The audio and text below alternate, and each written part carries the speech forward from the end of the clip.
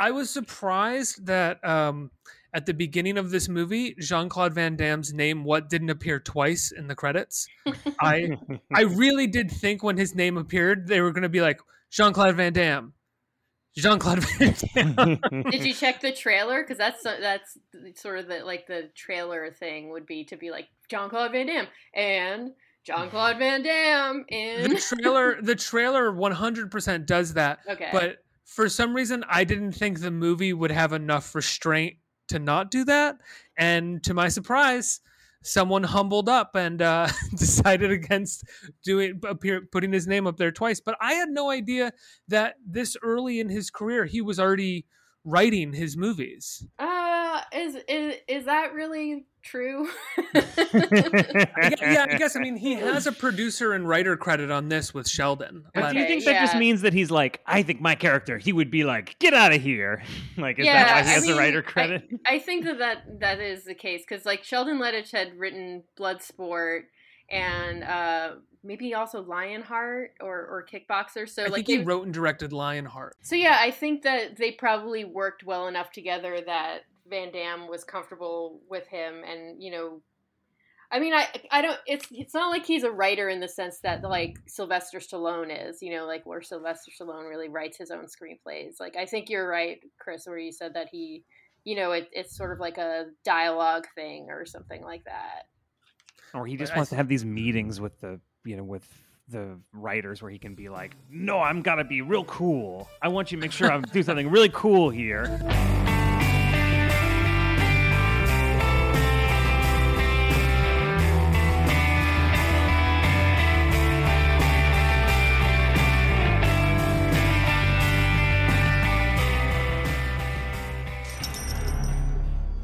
Jean-Claude Van Damme. He always makes an impact. Now, get ready for Double Impact. There's 2 of them. Think about it. Van Damme ×2. He looks exactly like you. Me? Twin brothers reunited on a mission. Watch my back. To avenge their parents' death. One packs a punch. One packs a piece. Look good to me. Together, they deliver Double Impact. Do you think Van Damme has a signature set grunt? I feel like all of the action stars, with the exception of Steven Seagal, have like a signature of this time have a signature grunt sound. Like Stallone kind of started it with sort of like Oh my god. And then I know, I'm sorry I'm doing You're going to do all of these now, please? No, but like I mean to illustrate the point. I'm trying to do like very subdued impressions so it doesn't sound like I'm actually trying to do impressions, because that would be embarrassing. But like everyone knows Schwarzenegger's grunt, right? He's got a famous grunt. But then Van Damme, actually, it's the first time I've really noticed it in this, because he really amps it up a little bit, which is like the over and over and over again throughout the movie. It seems like he was trying to establish a signature grunt. I think so. I mean, I think that he started in that sort of post Bruce Lee thing, like of the more scream like thing, like in Bloodsport, the very slow mo open mouth. Like I'm not even going to try to do it because it's embarrassing. I know it's embarrassing. You don't have to point it out. For someone like me. For me too. Look, we're all embarrassed. Okay, I think that's the important part. So yeah, I don't know that if there's one that I associate with him, like a particular sound. There's like gestures and stuff, but not, like the wink. The wink is his thing. On that note, we are talking about action stars of the late 80s because in this episode of 30 Years Later, we're talking about Jean-Claude Van Damme and Jean-Claude Van Damme in Double Impact, where he plays identical twins separated at birth, brought together again to fight crime. And we're extremely lucky, Chris and I. Say hi, Chris. I didn't introduce you. Yeah, hi, everybody. Hey, it's me, Chris Chafin. Yeah, hi. Were you feeling left out that I didn't introduce you? Were you worried that I was going to miss it? Ricky, I'm just along for the ride, brother, and I was just excited to see where we were going, and I wasn't thinking about myself or my ego at all, That's bullshit. But we neither of us should think about our ego because we are joined. We're very lucky to be joined by film programmer based in New York and a writer with bylines at Mubi and one of my favorite series on movies right now. That's over at Screen Slate. It's called Outskirts. Christina Cacioppo. Thank you so much for being here, Christina. Hi, thanks for having me. Christina, I asked you to come on for this movie specifically because in your Outskirts column, you write that you are just as much of a fan of Varda as you are of Van Damme. And so I guess the first question is, why did you choose Van Damme in that description over any other action star? How did your love of Van Damme come about? Well, I think for one thing, I like the alliteration of Varda and Van Damme. It's beautiful, I have to say. I really appreciate it on that level. I do. Well, actually, it's funny. It took me a minute to remember this when you asked me to do this, but I actually have right next to me a Double Impact poster, which you may be interested to know only says Jean-Claude Van Damme's name once on. Well, at the top it says Double Van Damme, and then it says Jean-Claude Van Damme Double Impact. So I guess you do sort of get the Double Van Damme. So yeah, I am a big fan of Van Damme. Definitely my favorite action star is Sylvester Stallone, but I also consider him more of an artiste. So I think if we're just talking sort of pure action movie star, Van Damme is sort of the one for me. Do you consider Sylvester Stallone more of an artiste because, like we were saying, he really does write his movies, he really does direct them, and they also sort of oftentimes represent a very sort of clear though warped point of view? Yeah, I think that his movies are pretty personal. Like if you start with Paradise Alley, the first movie that Stallone wrote and directed, it's a very different movie than some of his action movies. It's very thoughtful, and I think that if that movie were more successful, we might have seen a different Stallone career. My favorite sort of like tidbit about it is that Leos Carax, who was writing for Cahiers du Cinema at the time, gave Paradise Alley a really good review. But it's sort of like, do you guys know this movie? Have you seen it? No, I haven't seen it. I've heard people talk about it a bunch, but I've actually never seen it. I love it. I think it's really beautiful. And it, while it does, it's basically like, sort of like Rocky if it was set in the 1940s and like in like the world of underground wrestling or something like that. But it's way more. Does he also star in it? Is he also? Oh, of course, yeah. Armando Sante plays his brother, and he has another brother who I'm not sure who the actor is in that. But yeah, it's a really thoughtful movie, and yeah, I have always sort of considered Stallone, a sort of auteur. And I mean, thought he that has an artist. Sort of is very, very maligned and not taken seriously. Yes. But what is it about Van Damme that makes him number two? I feel like he's the kind of performer that even though people, wanted to razz him for his acting skills, like nobody could do that with their body, do the things that he does. And that's like really important for cinema and movies is to be able to look at somebody who can move that way. Like who cares if he, can't get a line of dialogue out sometimes. Like that's just sort of part of his persona, but the way that he moves is just like very fun to watch. And I think I also appreciate his earnestness. Like he has a certain earnestness about him that I like in the way that he performs too. So you would take Van Damme over Arnold?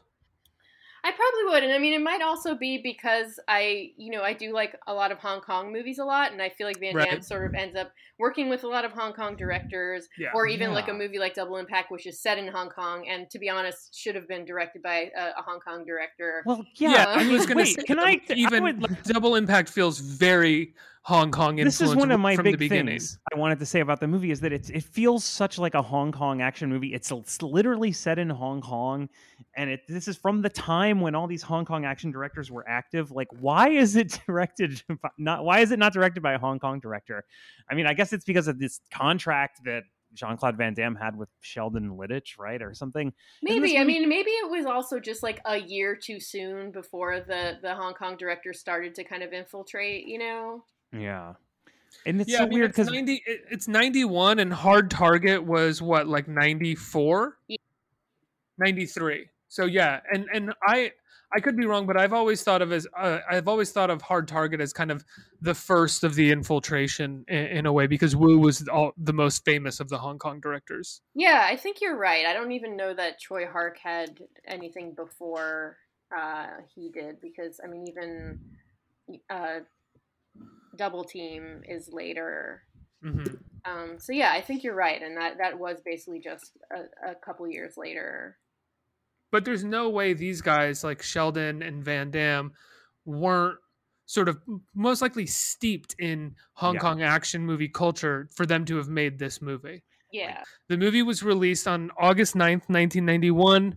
Its budget was 15 to 16 million, and it made 30 million at the box office. Was that kind of I don't know if anybody knows, and maybe I should have done my research, and I'll cut this question and no one knows. But was that kind of par the course for these movies? Sort of the expected, sort of like double your money on these movies? Because I think one of the things that we should talk about is that like movies like this are not made anymore, or at the very least for movie theaters or for wide audiences. They're straight to video, and they have even smaller budgets, and they look much worse most often. But just movies like this, that it's kind of like a thrown together plot for the purposes of having one guy do an action shtick, which we had 5 guys doing that at this time, and then you had like the B, C, D level movies where there were a few kind of stars of that tier of movies doing those. But it just doesn't really exist anymore outside of the C level movies where Bruce Willis does a 2-minute cameo and makes $4 million.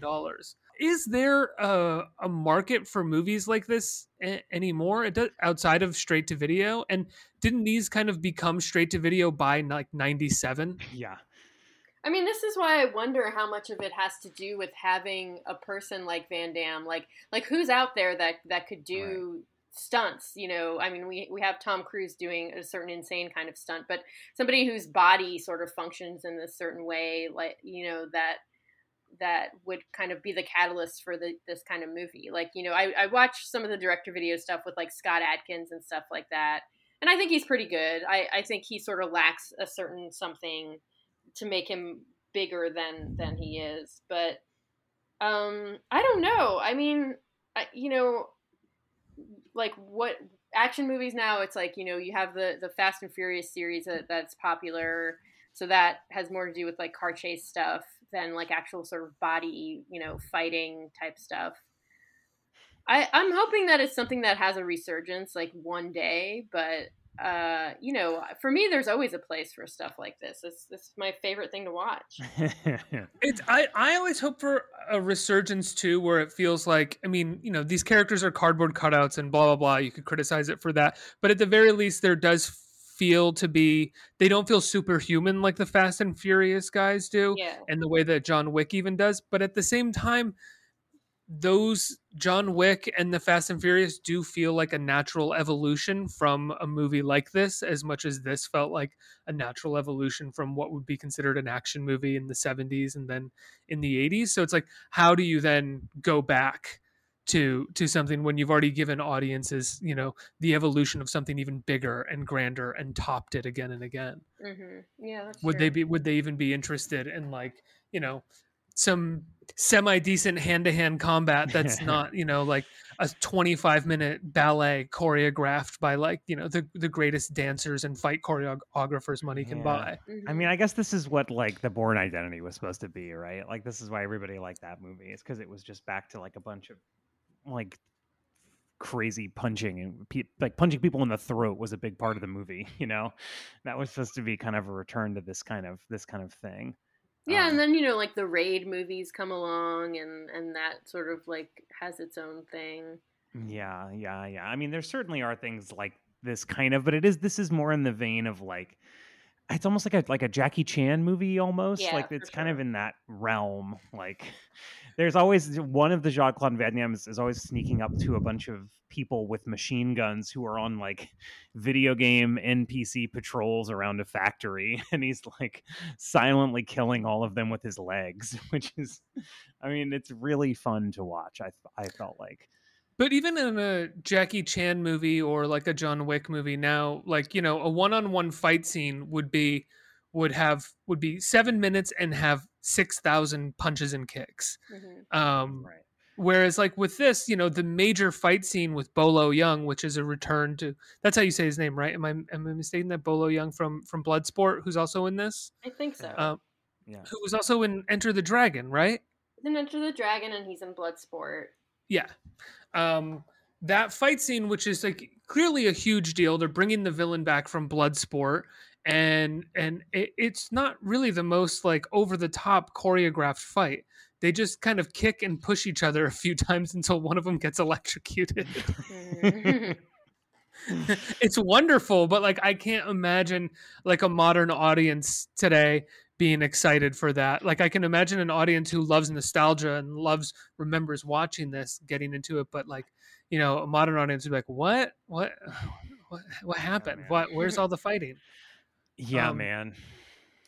So the plot of Double Dragon, twins separated at birth because well, so what is here's, it? if I can Okay, interrupt go here, ahead, Chris. please, Ricky. Please. Like, so this is one of Take my over, first please. things. Yes. Okay. Hi, everybody. Nice to talk to everybody. This is one of my first issues with the movie, and I would love to hear your thoughts on this, Christina. I had not seen the movie before. I had read the description of that Jean-Claude Van Damme was separated at birth from himself. And Ricky, you have already said it twice. They were separated at birth. In fact, they are not separated at birth. They are separated at the gala opening of a tunnel, which is the first gigantic action sequence in this movie. And then for kind of vague reasons, they are taken in different directions. But I was actually really impressed that they bothered having this much of a setup for the idea that they were separated at birth. Like they felt a kind of like they had to explain it. You know what I mean? So, and they used it as an opportunity for this action sequence.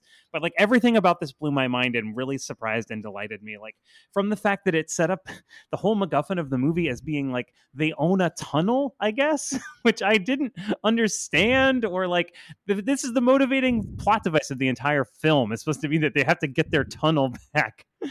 And then it's this weird sort of British Hong Kong James Bondy action sequence with fancy cars. Like it was very unlike any other Jean-Claude Van Damme movie that I have seen. And of course, Jean-Claude Van Damme does not appear in this section of the film.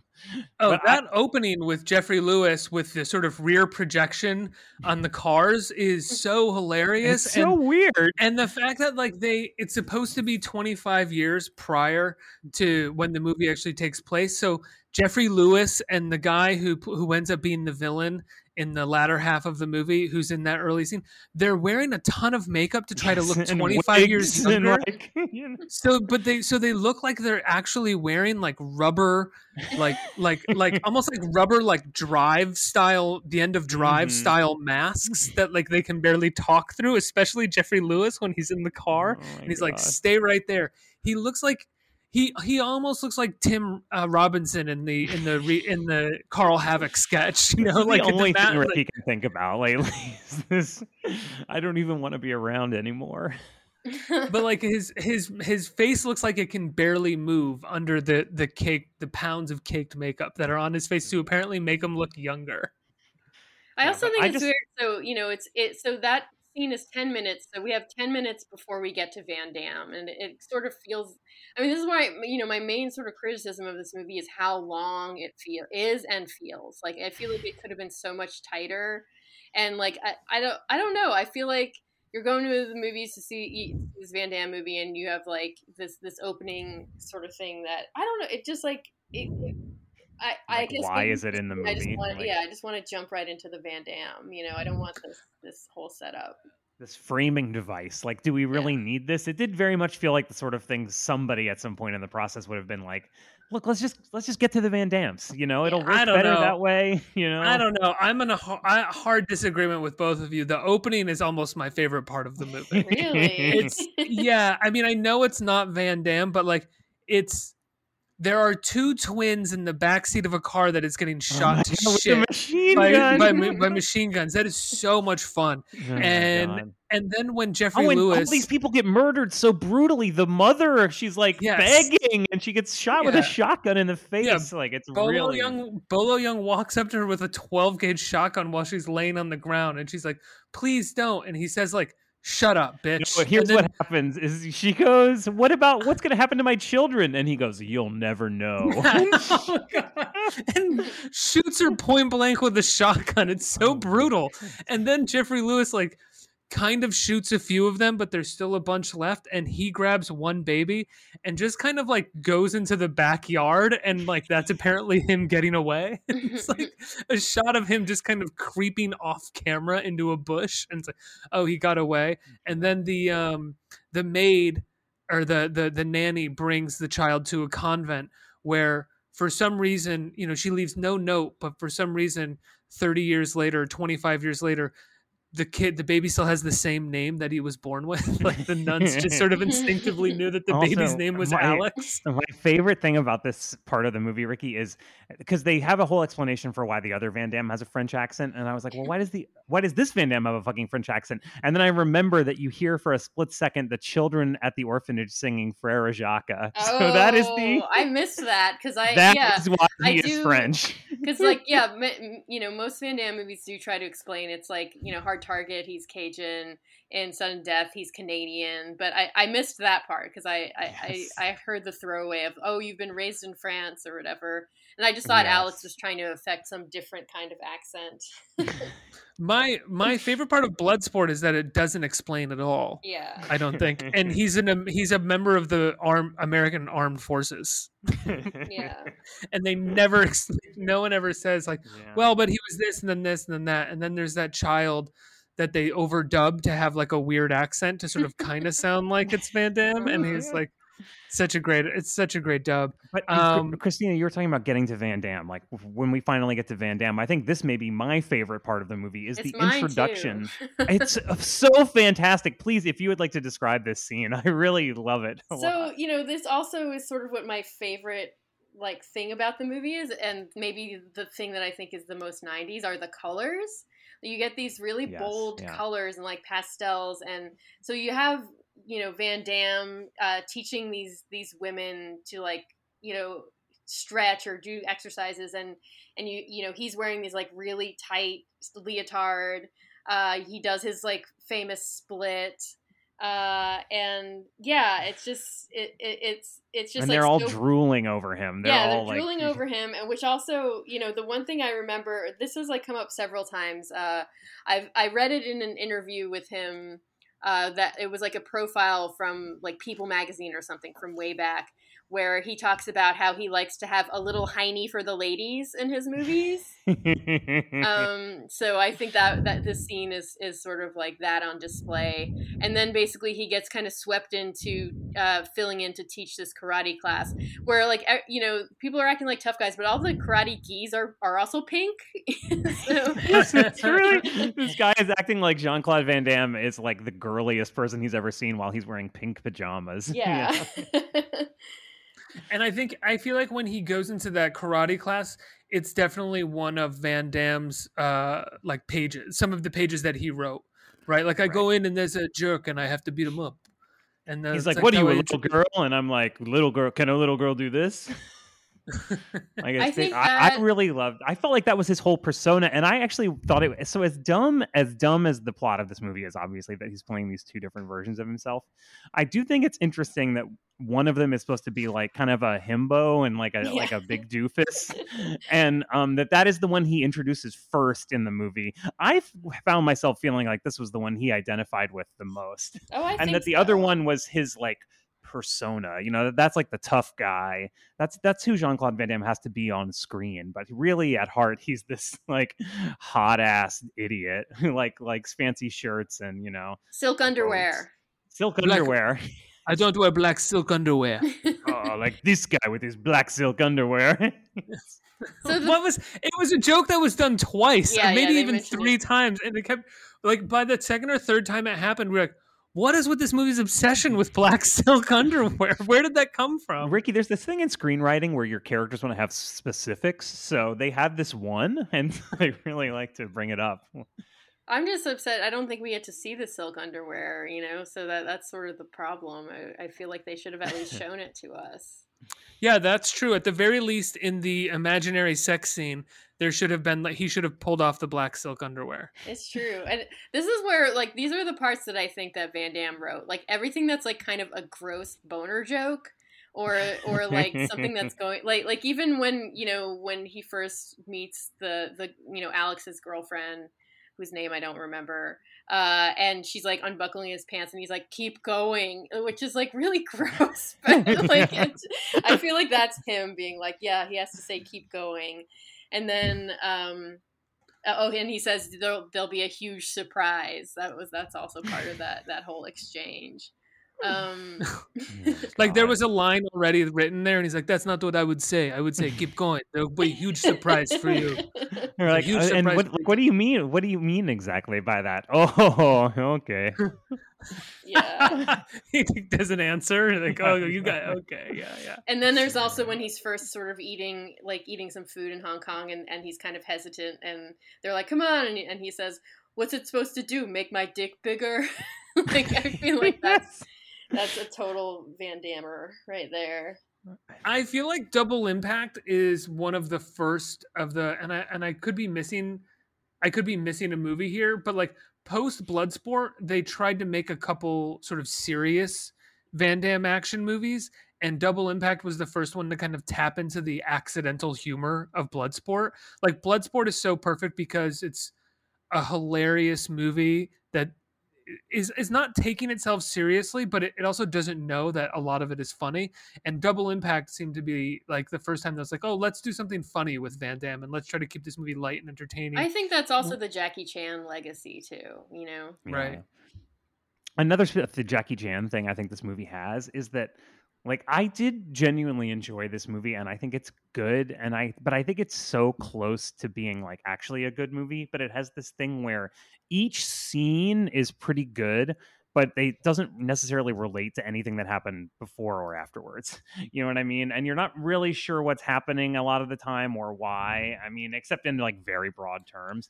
But a lot of the, the physical comedy and the punching and kicking is done really well, and even some of the like jokes are not bad, but I definitely found myself always thinking like, wait, who is what now? Like, why is this happening? Like, yeah, I'm not ashamed to admit it. I was fairly lost numerous times during this movie. I think that's also what makes it like a Hong Kong movie, because like, yeah. And that I'm always fine with that. Like, it's like I don't need to know exactly what the through line is here, as long as I'm enjoying what I'm watching. Yeah, like for instance, in the same scene towards the beginning of this movie, the two Jean-Claude Van Dammes learn of each other's existence, find out that they're twins, learn that they own a tunnel, but that somebody stole it from them, and then agree to work together to get their tunnel back. And the scene is maybe 3 or 4 minutes. You know what I mean? Like, yeah, and then the scene that you had mentioned before, like this sort of like when Alex is imagining that Chad and the girlfriend are getting it on. Like, that goes on for so long, and there's not really any reason for it, except, like, I feel like that it's just, like, Van Damme is doing, like, his, like, method acting where he, like, is, like swigs a bunch of alcohol and, like, blows it through his nose or something. Yes, he does it. I was waiting to get to it, but, like, let's just talk about this scene, which is that the harder brother is, like, imagining the other brother fucking his girlfriend, and he's just like chugging whiskey, and he's spitting, and at one point he's so mad he blows an angry snot rocket. But like, you're right, Christine. It was like somehow the whiskey, he was shooting it out of his nose, Which, Oh my god, oh it's my so God, gross. it's so gross. It's so disgusting. And also the psychosexual undertones of having a jealous fantasy of your twin, I know. your I mean, exact that's the identical thing. twin. It's like he's like playing out the whole fantasy in his head. You know. It's so Well, yes, because strange. he's So also not strange. like he's also not imagining like a sort of typical jealous fantasy, you know, which would be Very like romantic. yeah, he's imagining like a soft core romantic porno scene. Like I it's- read when my course of my research, I can't vouch for the source necessarily, but I read a story that Oliver Stone was meeting with Jean-Claude Van Damme about being in some later movie in the early 2000s. And he said his favorite part of this movie was the fantasy sex sequence. That's That checks out. I mean, it's actually kind of beautiful, like all this sort of wind blowing and the lights, and I mean that's also my favorite thing about this movie is the look of it. Like oh yeah. it could be like a silent film, and if it just sort of looked the way it was and framed the way it was and had the color filters and even just the colors in Hong Kong, the colors of people's outfits, yeah. like I'd be happy. Yeah, there's a lot of beautiful neon in this movie, like sort of like bright blues and pinks and greens that are like floating in the background and like flash up against a character, it's the back like of an a character's A24 head. movie or something, you know. Yeah, really, it's like an A24 movie. Yeah, and that sex scene that like that imagine. I'm not surprised that Oliver Stone likes that sex scene because he's a madman. He's an absolute madman, and that sex scene goes on forever. And you're kind of like, okay, we get it. He's jealous. The movie's like, no, you don't know how jealous he is. I really, a minute ago we were talking about how the plot's kind of hard to follow. And I feel like that was just a few minutes to kind of say to anybody who's listening to this, if you're curious what the plot of Double Impact is, you're just like not going to get it today. Yeah. Because I can't really detail it. And at a certain am point, I correct? I believe the plot is the two of them rightfully own a tunnel, but someone has stolen their tunnel, and they want to get the tunnel back. I think that is the plot. I missed that. I missed the whole tunnel thing. I don't remember a tunnel. Yes, that's what the whole opening is they're at the opening of this tunnel, and then the their mentor character keeps saying like, they stole it from you, it's yours. And he's talking about the tunnel is what he's talking about. Okay. Very briefly, and I'll probably cut this out of the podcast, but in 1966, business partners Paul Wagner and Nigel Griffith opened the Hong Kong Victoria Harbour Tunnel. Paul attends with his wife and their infant sons, Chad and Alex. After the celebration, a shootout ensues. Paul is killed, blah, blah, blah. The maid leaves Hong Kong. Chad and Frank are running a successful martial arts dojo. And next, Frank tells them that they are brothers and they need to join together to take down Griffith and get their part of the royalties of the tunnel. Exactly. Oh, wait, so why has this guy waited all these? Like, why does this become the time when they have to do this? Like, the guy, whisked him away. And is it like, okay, you're 30 years old now, it's time to like go, No, I think he's just finally found Alex. Oh, he's finally found him. That long. Okay. Yeah, because when he's in the dojo, there's like someone in there showing him pictures of Alex, and he's like, unbelievable, it's him. Oh, okay. And then he is, to his credit, they are on a plane to Hong Kong, like the next scene. Like he does not waste any time. Yeah, and then the plot on Wikipedia, like once you get that out of the way, it's kind of like watching the movie where it's just sort of like some thugs kidnap and beat up Chad. Alex takes Chad and Frank to an abandoned hotel. Unable to find Alex Frank, they go out gathering wood. Like it's just a series of scenes without any connection or plot. Yeah, it's just they at a certain point, because the whole thing of it is it's two Jean-Claude Van Dammes, right? So obviously you have to do this like split screen Parent Trap technology, and this movie is like uniquely bad at it. I would say. I would say the effects of this movie are extremely terrible. Yeah, there's lots of glow rings around people's heads. Yeah, like completely different lighting situations, or just like looking you're standing in front of a projection kind of a thing, very weird. But so at a certain point the movie just becomes the two twins are each on their own separate adventures, and they kind of intersect theoretically, but yeah, it does become strange at that point, because you're like, is it really important that they're twins? I just feel like I'm watching two Jean-Claude Van Damme movies at the same time, Yeah. And then they both get different sort of cool bad guys to fight in the end, but Alex gets the guy with the sort of the boot spur, right? who's like slitting throats with his Yeah. boot spur, who kind of just becomes a cool bad guy in like the last 10 minutes. Yeah, in like one scene, you know. Whereas Chun-Li is introduced, Chun-Li is his name in in Bloodsport, or Chung-Li, but Bolo Young is introduced in the first scene of the movie. Right. Yeah. Right, exactly. I just felt bad for Alex that he didn't get a better bad guy. But that fight scene is cool, right? In like the sort of black and white shadows. It's very impressionistic, right? Is what you Yeah. would say about it, right? Yeah, It's I very mean, just there- and like there's- filmed in front of a curtain.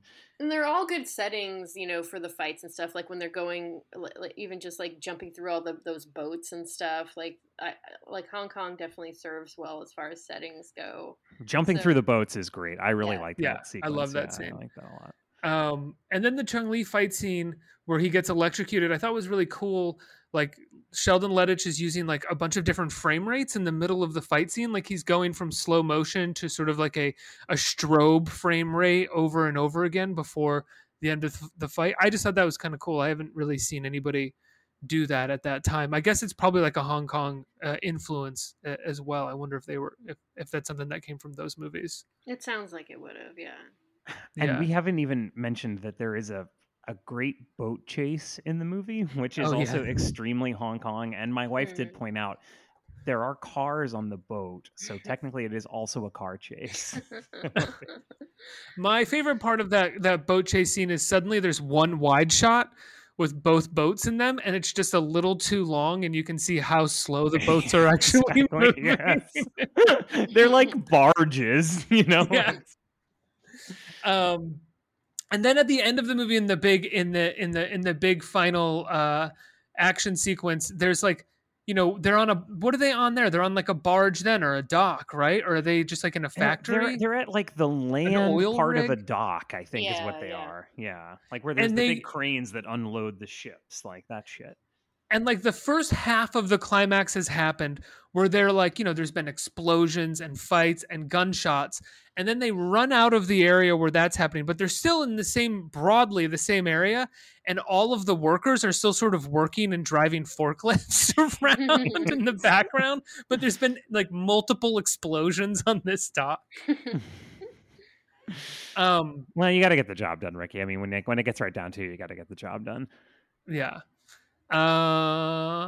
And what else? I've got more notes to go through, but I'm jumping around a lot. Does anybody have anything specific that they want to talk about before we move to our questions? Ooh, well, I would say that I mean, Christina, as somebody who is a fan of this movie and Jean-Claude Van Damme, I mean, I didn't mean to steamroll through this conversation. I would love to hear your point of view on the movie's like use of this, you know, split screen technology, like the way that it does the twins stuff. Like what are your thoughts on this? I don't think there's really much to say beyond what you said already. Like it is pretty cheap and silly looking. And I think even more so because I have seen this movie on film, like on the big screen. So you really see those flaws when you see it. So like people who were seeing this in the theater were really seeing those flaws. Oh my God. And I feel like it's definitely not my favorite of the Van Damme movies. I don't know if it's anyone's favorite, you know. What's your favorite? Oh, Hard Target, of course, no doubt. Yeah, of course. Yeah. Yeah. I mean, it's just like it's John Woo. It's completely perfect in every Yeah. single way. I've actually never seen Sudden Death. Is Sudden Death any Oh my worth god, it? yeah, I think that might be my second favorite. Really? It just has some of the craziest. So he's supposed to be like a former firefighter who's fallen from grace, and now is like a sort of fire security guy at this hockey stadium. So there's a great scene where he's fighting like the Pittsburgh Penguins mascot, like somebody dressed as the mascot. 2 fight scenes in like this big industrial kitchen. Nice, and nice. there's this whole thing where he's taking his kids to the game to sit in the in the crowd while he works, and you know that he sort of is kind of a letdown of a dad, like you know he's separated from their mother. Powers Booth is the villain, so it is like a Die Hard setup kind of movie, sort of hostage situation, but there's this whole build up to where at one point I don't even know how they get there, but somehow Van Damme ends up in the goalie gear and ends up being the goalie and stopping a hockey puck, and the way he signals to his children. There's like a thing earlier where they're talking about like doing "I love you" in sign language. So after he stops his hockey puck, he like turns to his kids and does the "I love you," so they know it's him, you know, under that mask. It's just That's awesome. It's like the greatest reveal, and then it really has a really great climax too. It's a lot of fun, and then even like Double Team, which is like incredibly silly, and Knockoff too, which is also Choi Hark. Knockoff, I think, is doesn't come up often, but it's very good. Even though Rob Schneider is like the sort of like buddy in it. It also takes place in Hong Kong. It has a lot of really funny, crazy stuff going on. But yeah, I mean, I guess Double Impact. It's a movie that has grown on me. I've ended up watching it multiple times, and it does grow on me. And I think because of just like sort of the visual stuff, like the double, you know, dealing with the split screen thing stuff aside, like there just really is so much that's fun to look at in this movie, and fun set pieces. You know, it's just like I just like don't need to hear a line of dialogue. You know, like I don't want that part. Jeffrey Lewis, though, when it comes to dialogue, is pretty fun in the movie. And then he gets tortured with steam. Yes, that's very weird. They have a fire hose full of steam that they're shooting him with, which I think either wouldn't hurt or like your skin would be falling off. So they seem to kind of be taking a middle road in the movie. Or your pores would be clearing up, actually. That might, right, or it would be actually nice very treatment. cool. Yeah, it would be very cool to do. Yeah, exactly. I'm always surprised with movies at this time of like the kind of it's not mistakes, but the sort of things that you could get away with in action sequences that you would just not be able to get away with in like a released in movie theater movie at this time. You know, like there are so many moments where Van Damme like jumps on the ground and then rolls and shoots for seemingly no reason, or like shoots and while rolling, and the person he's shooting then like shows up a beat too late in the editing. And I just feel like like any movie that goes into the theaters on a technical level is like is almost like it's all experts at this point, and you just like wouldn't get a movie released in movie theaters where that would where be it's edited like 85% kind of like done, basically. Like yeah, like it would be. I don't want to say edited poorly, but at the very least, it's not. There isn't the kind of baseline professionalism, I guess. And I don't. It sounds pejorative when I say it, but I really don't mean it that way because I enjoy watching it. But you know, there's something that is in this that still feels kind of handmade, I guess. I don't know that anyone was expecting you to or anyone to watch this so closely, Ricky. So I think that's the thing. You have studied this movie very, very closely. I'm not drinking this week, so yeah. No, I'm so sorry. Oh, no. So my is like very sober eyes while watching Double Impact. I'm loving it.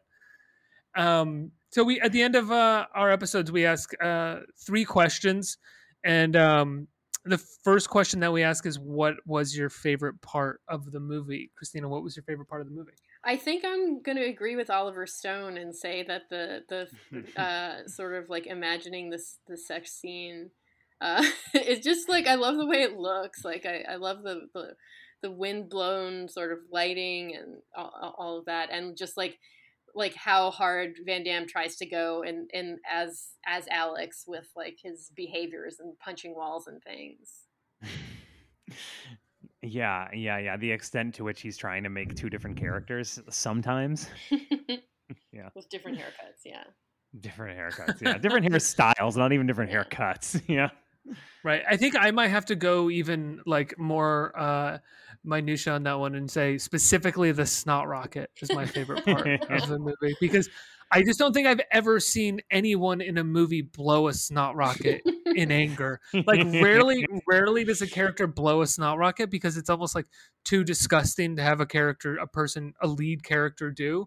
But he does it in anger, and I've never seen of his inner turmoil. Yeah. It seems like you would think that even in the very early days of capturing things on film, that like Muybridge or something would have wanted to capture somebody blowing a snot rocket. So it took that long. It took that long to get there in cinema. Just as an anatomical curiosity, you would think. They should have shot the snot coming into at the lens. It should have been like the train coming into the station, but Van Damme's snot coming into the lens. Chris, what's your favorite part? Yeah, for me, I mean, could also be my most 90s thing, but I as much as you guys were talking about like the neon color palette of the movie, which I do agree with, this movie also has this really fantastic like khaki Hong Kong 90s color palette a lot of the time. This kind of like Hong Kong drab aesthetic that I'm really into, and I really like it. You see it a lot in movies from the time period or like animes from that time period. And just the way that it's kind of like, shooting in Hong Kong, I guess it's kind of like hazy, dusky, washed out. Like I love that whole deal, and I thought that was really fun. Christina, what was the most 90s thing about this movie for you? We asked that question because our podcast is called 30 Years Later, and we happen to start it in 2020. So if we do the podcast for 10 years, everything will be about the 90s. My favorite or the most 90s thing are Chad's salmon-colored short shorts. Oh, yes. Fantastic stuff. Yeah, I loved that. I loved all of Chad's outfits, and in fact, Chad at one point says, "Let's go shopping," and I love it. I love Chad. Is Chad supposed to be like? No, because he thinks about sleeping with the girlfriend, right? Yeah, he starts thinking about it when he's on the boat. Like he's not supposed to be like, he's just supposed to be kind of the more femme of the twins. Yeah. He's like pampered because he grew up in America, I guess, is the idea. Even though it is funny because he's the one that was raised by gruff Uncle Joe, but he's the one that's like the fop who's an idiot. And, Uncle Joe spends the whole movie getting along better with the other one who he, theoretically met like 2 days ago, Yeah, and I think there's an element of the 90s aspect of this movie because it's 91, like the last Van Damme movie that we watched, which was 1990. There's still a lot of sort of like leftover 80s style and colors in it. It doesn't feel like the 90s have really hit just yet. Yeah. Like especially the spandex and the like when we first meet Van Damme. Yeah, I mean, I feel that way like when it comes to breaking things down by decades.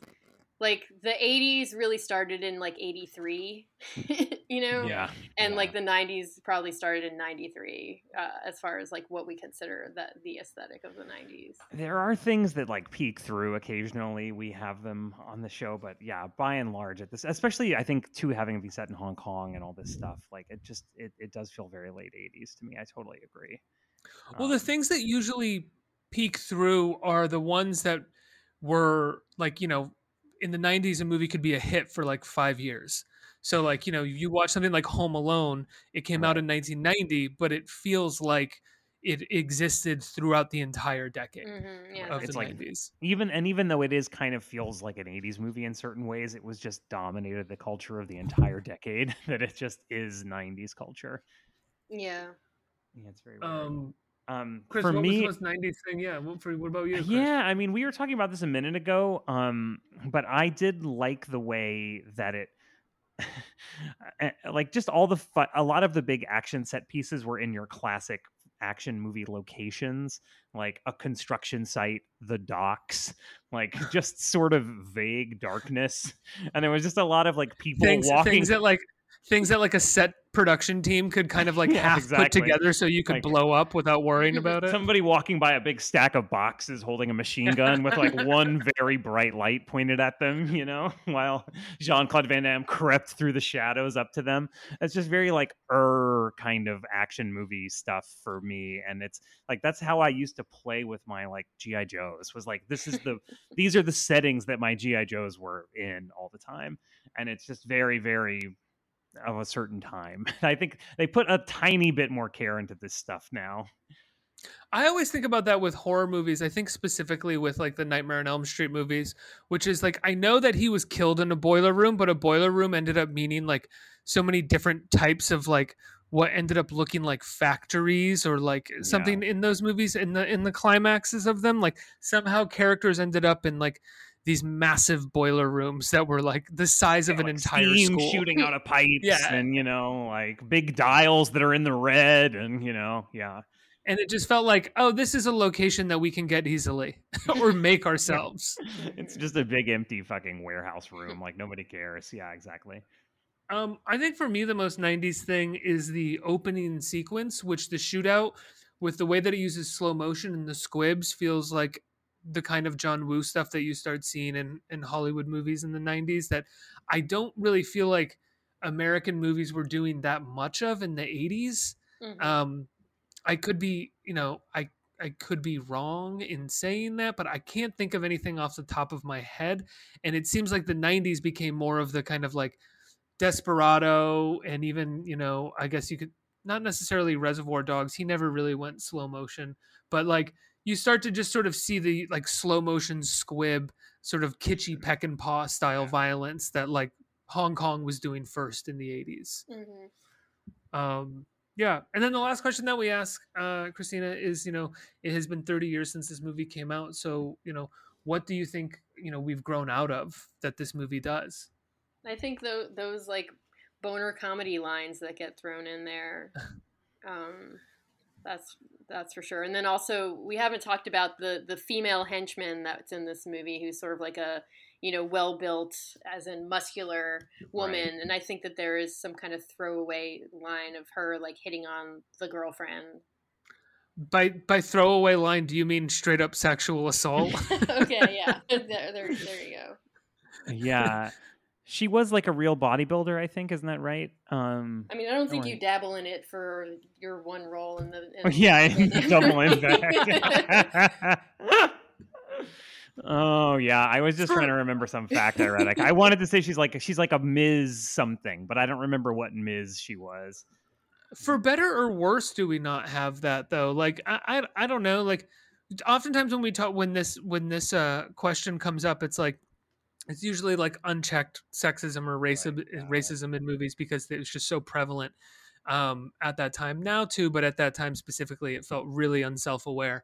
But there's certain things in action movies like this that are unself-aware that you wish more big Hollywood movies wouldn't have to be self-aware about. In some respects, it makes it more fun. And for me, like, having the henchman be this bodybuilding woman who, is possibly gay, and that's clearly only coming from the minds of like dunderheads that are kind of like, oh, because she's like muscular, she's gay too, and she would assault this woman. There is something kind of freeing and fun about watching that in a big stupid movie. I mean, do we get it a little bit? Like, because, with Ronda Rousey, and I mean, I know... I was thinking the same thing. Yeah, it's been some years since she's been in stuff, but she was sort of popping up, I feel like sometimes in that role. Right, that's true. In one of the Fast and Furious movies, she popped up, and I think she was kind of like a female henchman and who was going after Michelle Rodriguez. Yeah. I think yeah, you're no, right. you're right. You're both right. It's true. Oh, okay. But I think the problem with Ronda Rousey is like she got her ass beat too many times. And she wasn't good at acting. If you had one or the other, she could have gotten through. But with both bad, it's what didn't really. That's out. true. Yeah, and her badness at acting wasn't like because she Van Damme, like you said, can't get a line out, but he has a certain charisma and presence. Right. And Rousey was just kind of like, oh, what are you doing on screen? What are you doing here? Get off! Yeah, what is happening? It was like, disappointing. You're some kind of weird fad that it was like. It turned out I was like, oh. Yeah, like this just feels really empty. Please, it doesn't feel like there's anything there. Please go. Please get off the screen. I'm sad. Oh God, yeah. Chris, yeah. What about you? What do you think we've grown out of? Well, I mean, I would be interested to hear your take on this, Christina, too, because I think this is not necessarily for the good that we've grown out of this, but it is interesting that we were talking about. We talked a lot about the fantasy sex sequence, and it does have some nudity in it, right? Some pretty substantial nudity, and it is like. In a movie of this type, this doesn't happen anymore. Like, you definitely do not get nudity. This whole like very sexual kind of component of the movie, I think, doesn't really exist in movies like this anymore. For whatever reason, and I think that's kind of weird because of like how sexuality is a main part of being alive. But it is like it used to be a big part of a movie like this. Half the promise of a movie like this was that there would be some kind of sex scene.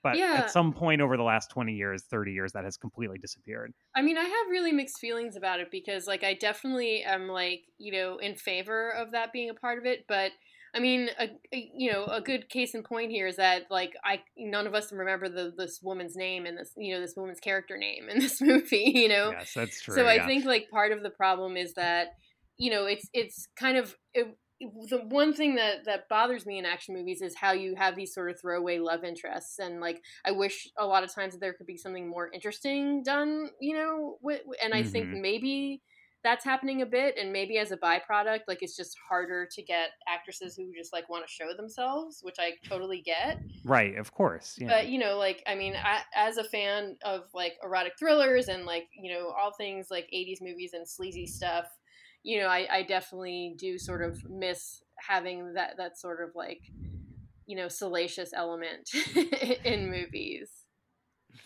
It is weird. And I think it says an interesting thing. I mean, it says positive and negative things about how society has changed in the last 30 years, I think.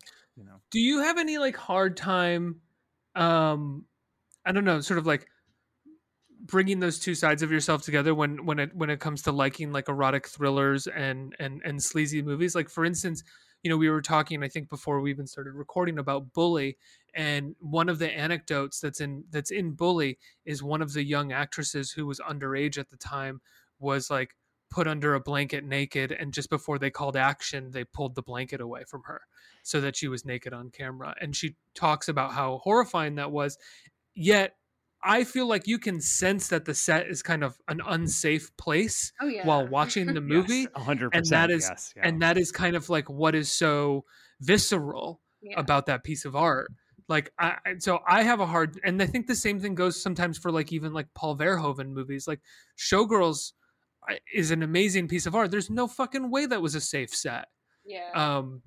It's and tough. So like I think it's worth talking about, because like obviously you can't deny when you have a response to a movie and you think a movie is good, it's hard to sort of discard, and just be like, oh, well, because it was an unpleasant set, this movie shouldn't exist. Like, it kind of already exists in the world. It would be nice if going forward these things didn't happen anymore. Like if we just can consider these things all in the past and horrible sort of like, products of their time, but not have to lose the movies. It's hard. It's a hard conversation to have. Yeah, I mean, I in no way am advocating for losing the movies. No fucking way. They are a product of a period of time, and like that period of time should not be lost. But I don't know. And I'm in no way advocating that art has to be made that way going forward. But there is a feeling sometimes when you're watching like Strip to Kill or something where it's like, oh, I'm sure this was not a fun place for a lot of people. Well, Strip to Kill was directed by a woman. Not that means that it was better. Sorry. A better environment. Yes, maybe not Strip to Kill. That was just like the first title and like poster that came to mind. But I knew as soon as it came out of my mouth, Christina, you were gonna be like, that's the one directed by a woman. But I mean, I think it's worth mentioning. It does not mean that Cache like was mindful. I mean, she may have been, but I mean, there are also other examples of like I wouldn't even call it erotic thriller, but a movie I watched recently called Lady Beware, which stars Diane Lane and was directed by this woman Karen Arthur, who did a really great movie called The Mafu Cage. Was taken away from her, and they basically like just sort of play this like naked Diane Lane scene on repeat, and like I think Karen Arthur was just like very vocal about like being really unhappy that that's what they turned the movie into. So even when you do have a woman in charge, like it could still sort of like somehow be twisted around. But yeah, I think that we agree that it's like let's stop doing these things now that we're talking about them. But let's still keep these movies. We can talk about how horrible these situations were for these people, but we're not going to lose the movies. Or how do we keep the movies safe but still horny? Safe but horny. Ricky's actually running for the president of the WGA. There's a talk now about like intimacy directors or something like that, which like maybe doesn't sound fun, but maybe is a necessary part of having these as part of productions. Those like the intimacy consultants. Those people. Yeah. Well, Adrian Lynn's got his erotic thriller coming out with Ben Affleck and Ana de Armas, so we'll see if he's able to sort of reinvigorate the genre I again. don't want to see Ben Affleck fucking. I'm sorry. Because if you're watching him fucking, you can see in his eyes that he's just thinking about how he looks while fucking, right? Like I've never seen Ben Affleck on camera, with the exception of some of his early roles, where I didn't feel like I could see in his eyes him thinking about how he looked on camera in that moment. It's just, That's how I always. I mean, I feel like if we're gonna get into making erotic thrillers again, can we finally have some like sexy, attractive men in these roles? You know, Yes. like No, we put up with yeah. Michael No, Douglas. Like I was just gonna say it's gonna be it will be Michael Douglas forever. We will still be Michael we will- Douglas. Yeah, right. We will hologram Michael Douglas into sleeping with 28-year-old women for erotic thrillers for the rest of time. It's Margot Robbie and Ray Romano. And Oh Lord. I'm now imagining Ray Romano, like not even in the erotic scenes, but playing the scenes where he's supposed to be like figuring out what Margot Robbie, the femme fatale, is up to. yeah, right. He's like You know? investigating the crime. Yeah. Oh my God. Like I would actually pay money for for a video of Ray Romano doing any of Michael Douglas's lines from Basic Instinct. Is he on Cameo? We got to make it happen, you know. I was kind of already talking about it earlier, and it's sort of an obvious answer, which is that we've just grown out of the sort of sole action star who can kind of carry a movie on the weight of his like fight scenes versus like extreme acrobatic choreography and special effects. Like Keanu Reeves is maybe the closest thing we have to that now with the Wick movies, but those Wick movies it's not really Keanu Reeves carrying them. He's like maybe 40% of it. The other 60% is the choreography and the action. Whereas Van Damme, I do think it was probably like more of a. I'm just pulling these numbers out of my ass like an idiot, but I think it was more of like a 60. Oh, I thought you had a survey somewhere, Ricky. You didn't send these movies to a lab and get an analysis of them. But I mean, you're there to watch the action scenes, but you also like Van Damme a lot. Right. Yeah. And I mean, I guess the same can be said for Keanu, but the action sequences in the Wick movies are just so over the top. You're going to see what crazy thing the movie has come up with now, like a Jackass movie almost. Right. Yeah. Yeah, and I think even the people that do sort of have like the body and like the agility, like Tony Jaa shows up in a movie for like 15 minutes and like that's it these days. Like I feel like all this direct to action stuff I've watched recently, like you just get like maybe a couple of like good Tony Jaa set pieces, but it's not like the movie's not centered around him. Right, Have like you he seen just any? No, go ahead, Chris. Sorry. No, please. Oh, I was just going to ask, have you seen any good direct to action or direct to video movies, action movies that people should check out, Christina? There's a movie called Paradox that was from like a few years ago. Paradox? Yeah. Which may be a Hong Kong production. Yeah, I think it was a Hong Kong production. Paradox has some really fun stuff. Avengement is one with Scott Adkins that's pretty fun and real nasty. Have you guys seen any like Scott Adkins? No, I mean the only thing that I know about Scott Adkins, I think, is didn't he have something to do with Universal Soldier: Day of Reckoning? Yeah, is he the star of that? Yeah, he's been in. Yeah, I love Day of Reckoning, but I haven't seen anything else. Yeah, it would be worth looking for him because he sort of ends up being the go-to guy for a lot of these direct-to-video action movies, and they are throwbacks a lot of times. Like they do sort of conjure the 90s sort of style of things. Well, guys, I think that we've talked about Double Impact quite enough, amongst other things. Is there anything that anybody would like to add before we wrap it up? Not a goddamn thing. Yeah, I think we pretty much exhausted all possible things to talk about with Double Impact.